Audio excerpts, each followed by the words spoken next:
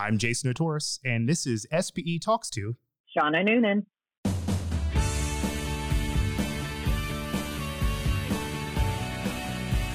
Welcome to the SPE podcast. This month, doing things a little differently. We are remote. I'm set up in a small space in my house. Shauna, we have you on the phone. Thank you so much for taking the time to join us. Oh, thank you. Your April column is dedicated to technology evaluation. It's an area that you've spent a majority of your career, and I do want to get into that in a moment, but first I just have to ask, how are you? Well, doing as well as can be expected under these conditions. I have been working from home since March 12th. I have a daughter who's a senior in high school who's pretty bummed about having a lot of her final year fun activities canceled and being stuck in a home with her mother. And then again, I got two dogs that are extremely happy that they're getting walked all the time. So we're doing as best as we can. We're staying safe, and that's the priority here. Before we get into April's column, I wanted to give a quick reminder that SPE has an app. You can get access to One Petro, the latest technical content from SPE publications. I've got the app on my smartphone. It's a great way to stay connected while we're all living in this new normal right now. It's easy to access, easy to use. It's available both in the App Store and Google Play. Just search SPE International and download today. Welcome back. We're with 2020 SPE President Shauna Noonan, and while we are recording this podcast episode in April, many reference points in the column that you wrote actually came from mid-February, and that's before the whole pandemic declaration and work-from-home mandates came into place. Still, much of this is very applicable to our current conditions because we are being asked in many cases to embrace technology evaluation and to be more strategic in this arena. I agree, Jason. The column is still very much relevant, but as we go through, I'll just do some updates or caveats to our current situation.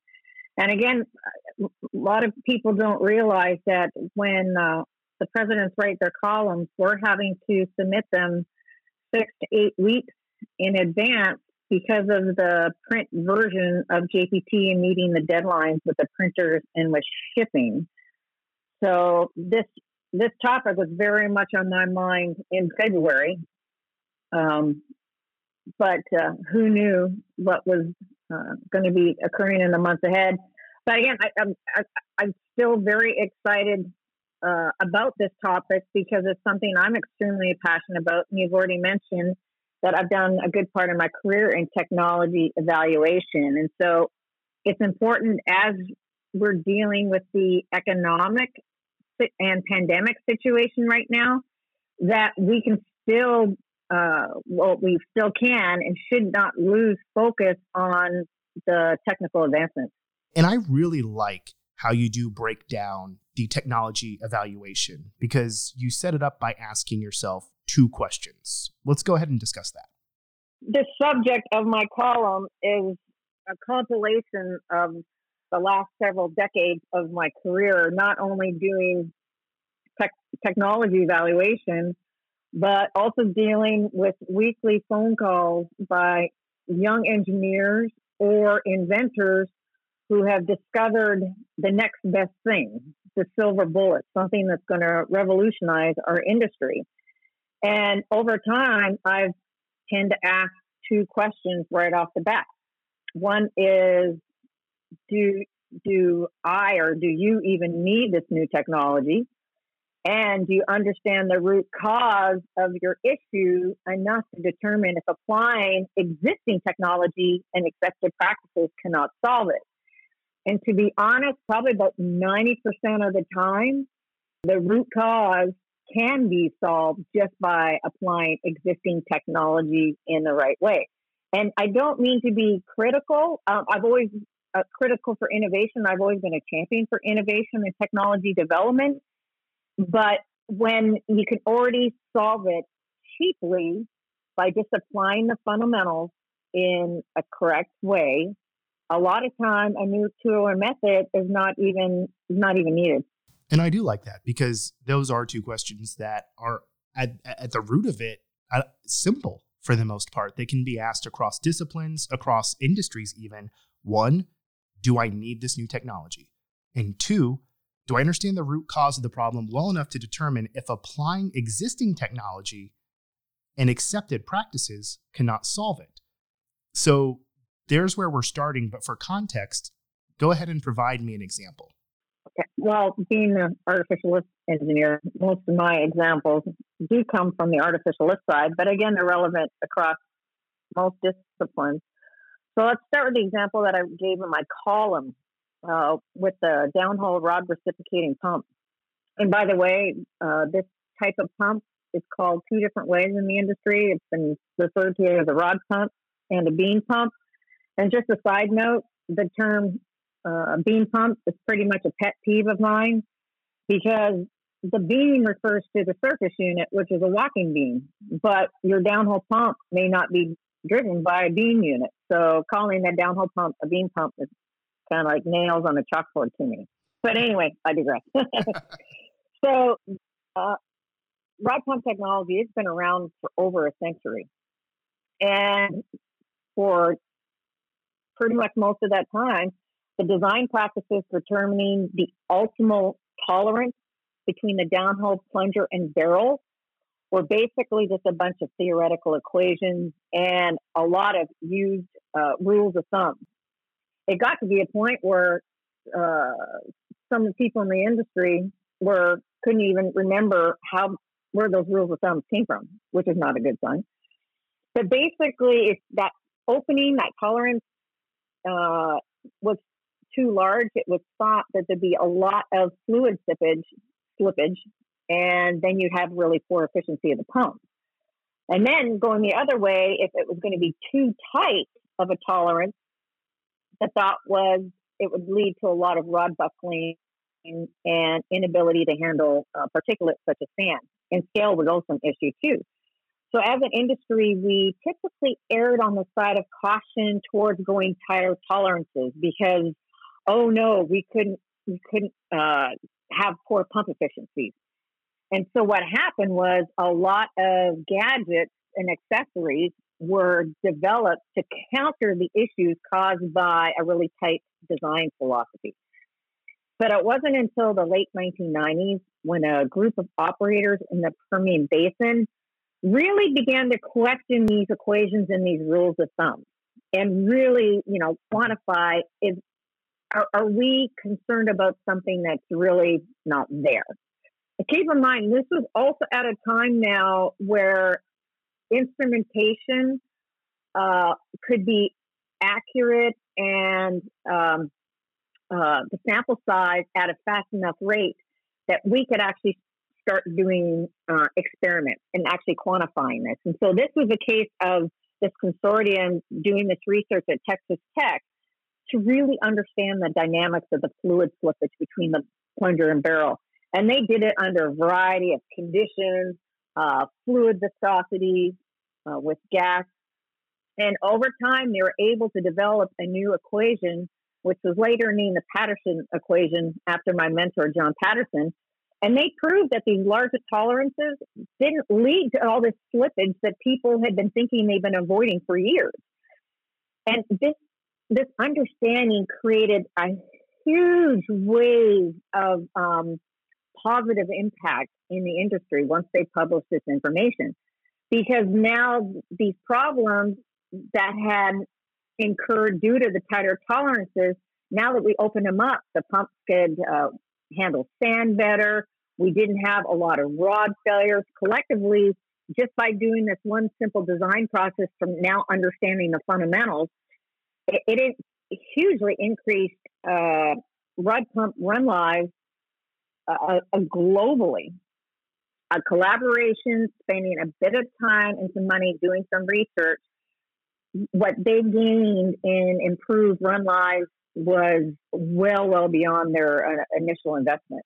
And it sounds like, too, one of the great benefactors of this is the fact that it was just publicized so globally, it did have an impact.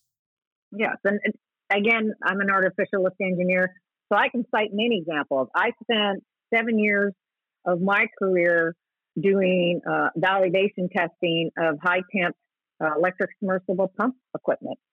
And the learnings that we had from that, again, far outweighed the benefits that we saw once we applied. And several of my papers were on that testing. There's a reference in my column to an article that Robin Beckworth wrote for JPT in 2014 that gives the entire history of artificial lift. If that's something that you're interested in reading, I highly recommend it. It's a really good background and chronology to my discipline. But anyway, on the gas lift side, for those senior members like myself who remember the days of the SPE handbook, it was a giant book that was considered the Bible, and it was your reference to anything to do in our industry. And the gas lift chapter on that had what was called the universal gas lift design, where you followed this design methodology using the classic Thornhill-Craver equation. This gas lift design would work in any well and unload to bottom. Well, the problem was, again, that was based off of theoretical equations. And another consortium that got started in the 1990s, it was the Valve Performance Clearinghouse. And what they did was really try and understand the fundamentals of flow through a gas lift valve, not an orifice, but an actual live valve. And what they came up with was unique equations per gas lift model, size, and type that now those VPC, if anybody sees in design software for gas lift valves VPC, that's where it came from. And it totally revolutionized the gas lift industry and actually proved that that universal gas lift design in that old SPE handbook was actually not the best design. In a lot of scenarios, it wouldn't unload. So here's, again, another classic case of understanding the basic fundamentals and doing a whole wave change throughout the industry while still working with the existing technology, but now we could design it better.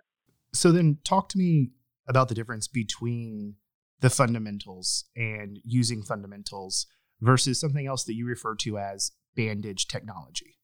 So bandage technology is what I use when accessories or tools crop up to help mitigate a situation that doesn't actually address the root cause. And there's many situations where, we need a quick fix where bandage technology could be used, but again, it's only a temporary solution. And a lot of times the bandage technology, well, you think it comes up with a quick win economically. A lot of times, just by doing proper design or operating practices, you didn't even need to buy that tool and then run the risk of it being a weak link in your downhole string as well. So there's a quote that I use in the article. It's from Jack Nicholas. Of course, the famous American golf pro, and it says, learn the fundamentals of the game and stick to them. Band-aid remedies never last. And even though that was a golf quotation, I thought it was very relevant to my column.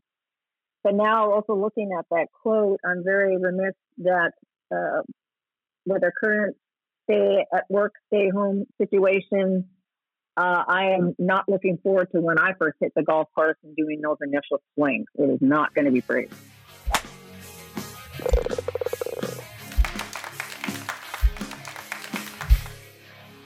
And we do want to remind everyone that you wrote this in February. But with a lot of today's current circumstances, getting the funding for some of these initiatives may be a little bit more difficult.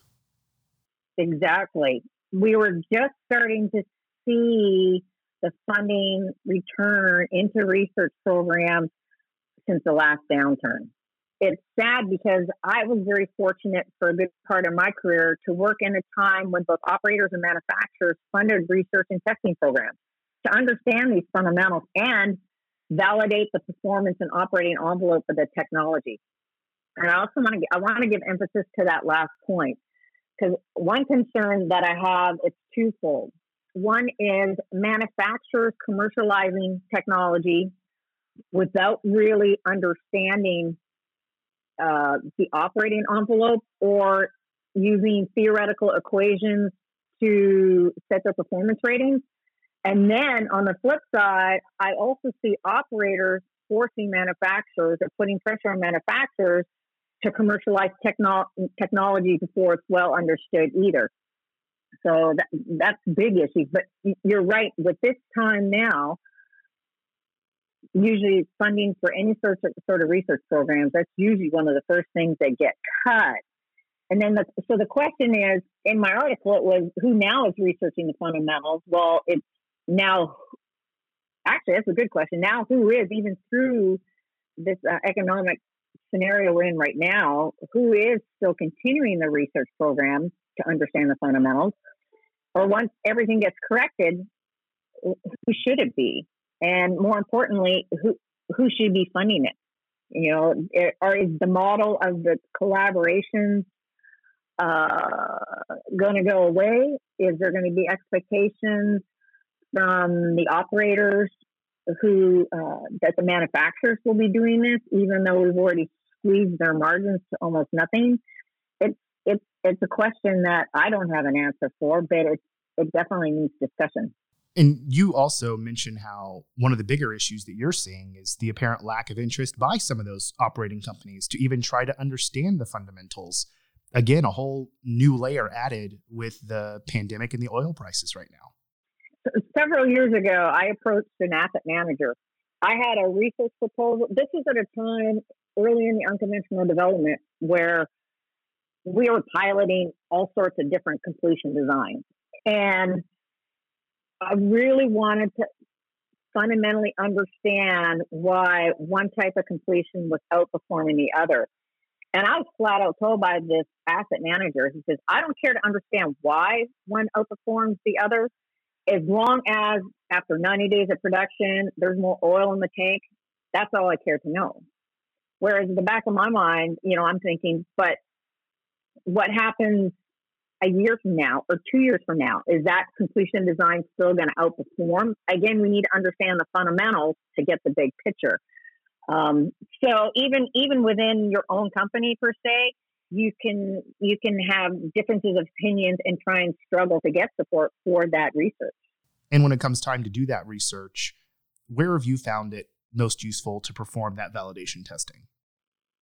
Most of mine, because I want to be able to fully instrument up a system, as well as basically control all the variables except for the ones that I want to run sensitivities on.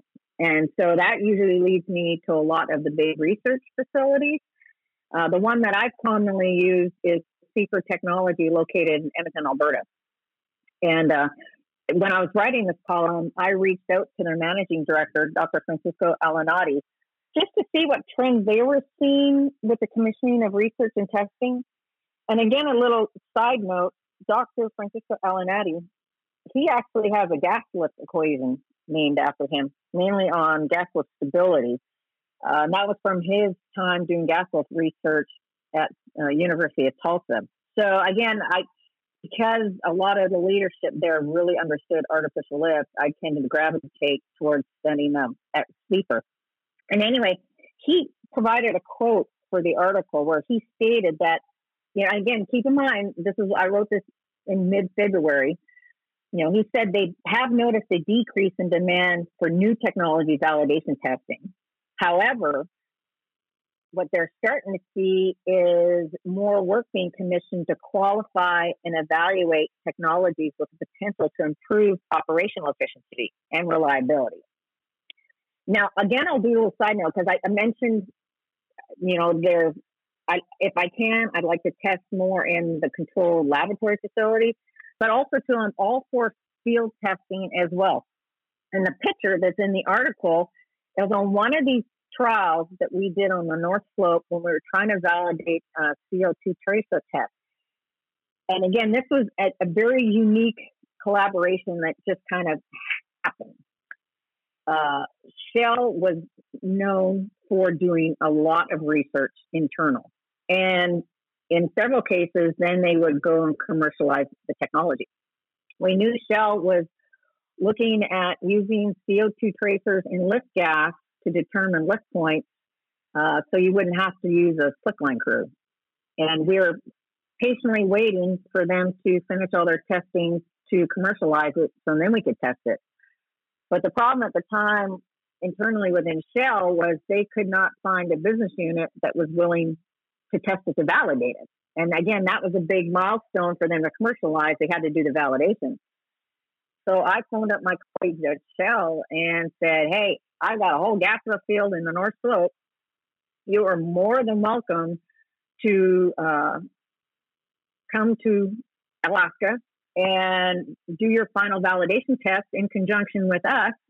And in the end, it ended up being a great collaboration, great results that ultimately allowed them to commercialize the technology. So there's different ways that you can approach it, but whether it's in the field or the lab, it depends on the situation.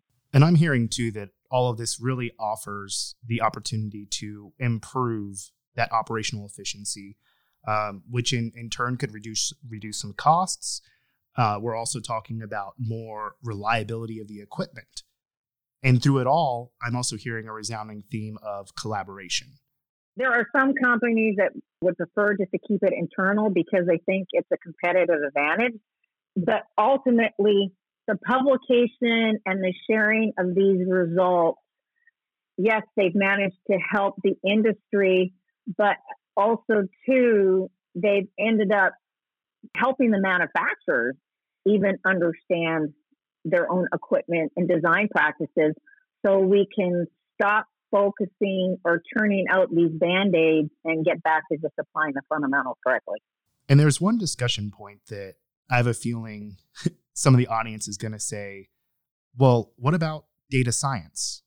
What role does data have to play in all of this? I'm a firm believer that data science will never replace understanding engineering fundamentals.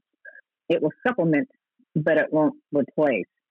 There's also added pressure on the petroleum schools to be adding data science courses, which could come at the expense of the fundamental engineering courses, because typically to add something else has to go.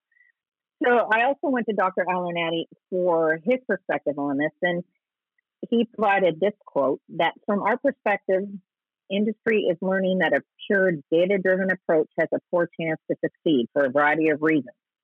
That you need to bring some subject matter expertise and engineering understanding of the application and the equipment to improve such a chance.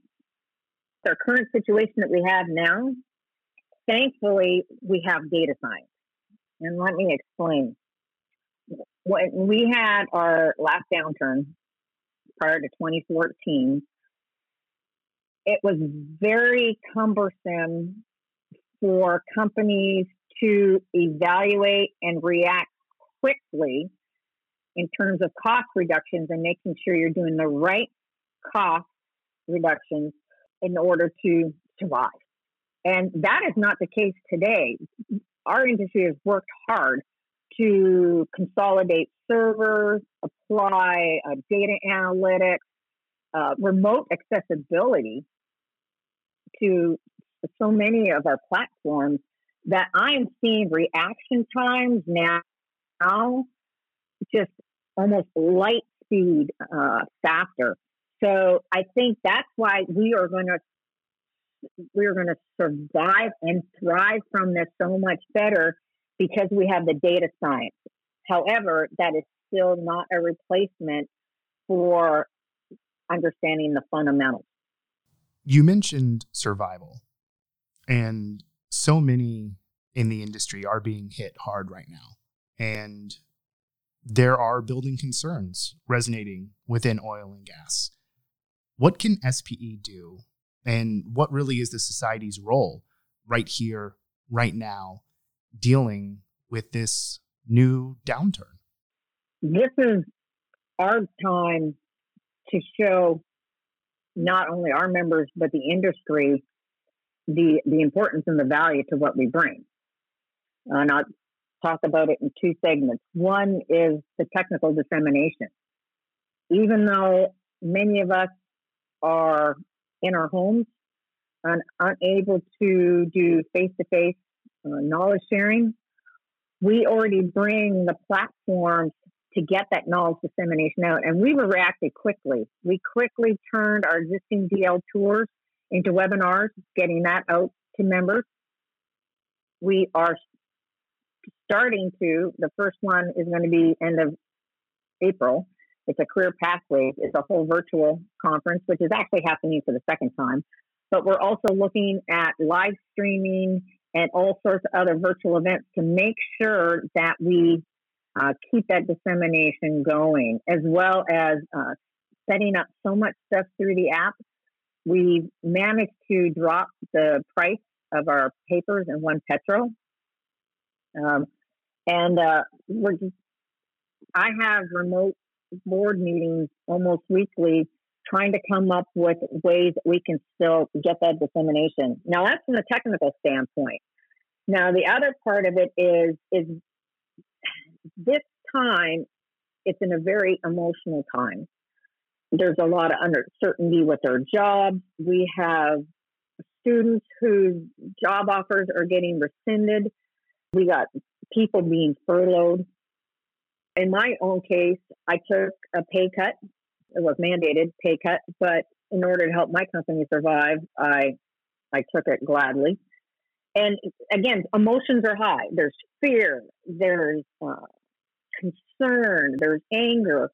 And within SPE, that's how too with our moderation platforms or a lot of our social media, we're trying to get the soft skill and allowing people to share their concerns. And one thing I love that's going on right now too through social media is people that were negatively impacted during the last downturn, but then survived and had a lot of lessons learned and even found they end up being in a better place than they were with the downturn.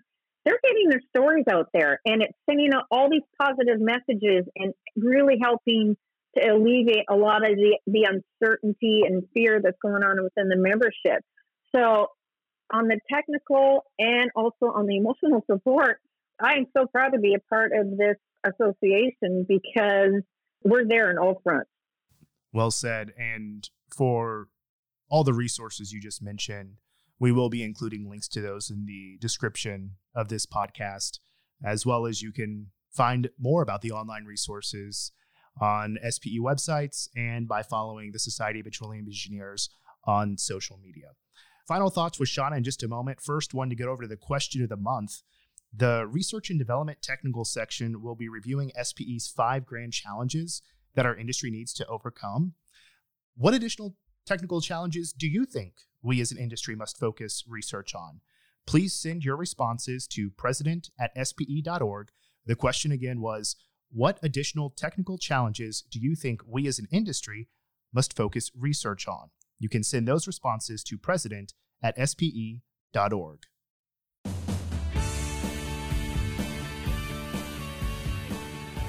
Shauna, thank you so much again for joining us remotely for this podcast. Really enjoyed both sides of the message you were able to provide today. Do you have any final thoughts to share with the audience?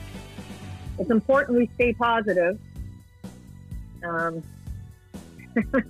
I kind of paused there because again, I'm in a home with a depressed teenager. So we're really working harder to stay positive in this household. And again, just to stay strong because we're going to get through this. And I firmly believe we're going to be through this stronger than ever, just like we've resounded times before. Shauna Noonan, 2020 SPE President, thank you so much for taking time. Wish you and your family the best and to remain safe. Well, thank you, Jason. And again, for you too, stay safe. Let's keep the conversation going. Just to reemphasize what Shauna was just talking about, connect with us using hashtag SPE podcast, also hashtag WeAreSPE on social. You can leave comments and talk about the topics that you'd like to hear on future episodes as well. And we try to make it easy to find these podcasts. Just search SPE Podcast on Apple or Spotify, anywhere else that you listen to your podcasts. And please leave reviews. We love those 5 stars and hearing your feedback. We're also online at spe.org/podcast. Special thanks to this episode's guest, 2020 SPE President Shauna Noonan. I'm Jason Otoris. Thanks for listening. SPE Podcast is powered by the Society of Petroleum Engineers, whose vision is to advance the oil and gas community's ability to meet the world's energy demands in a safe, environmentally responsible, and sustainable manner. Learn more at spe.org.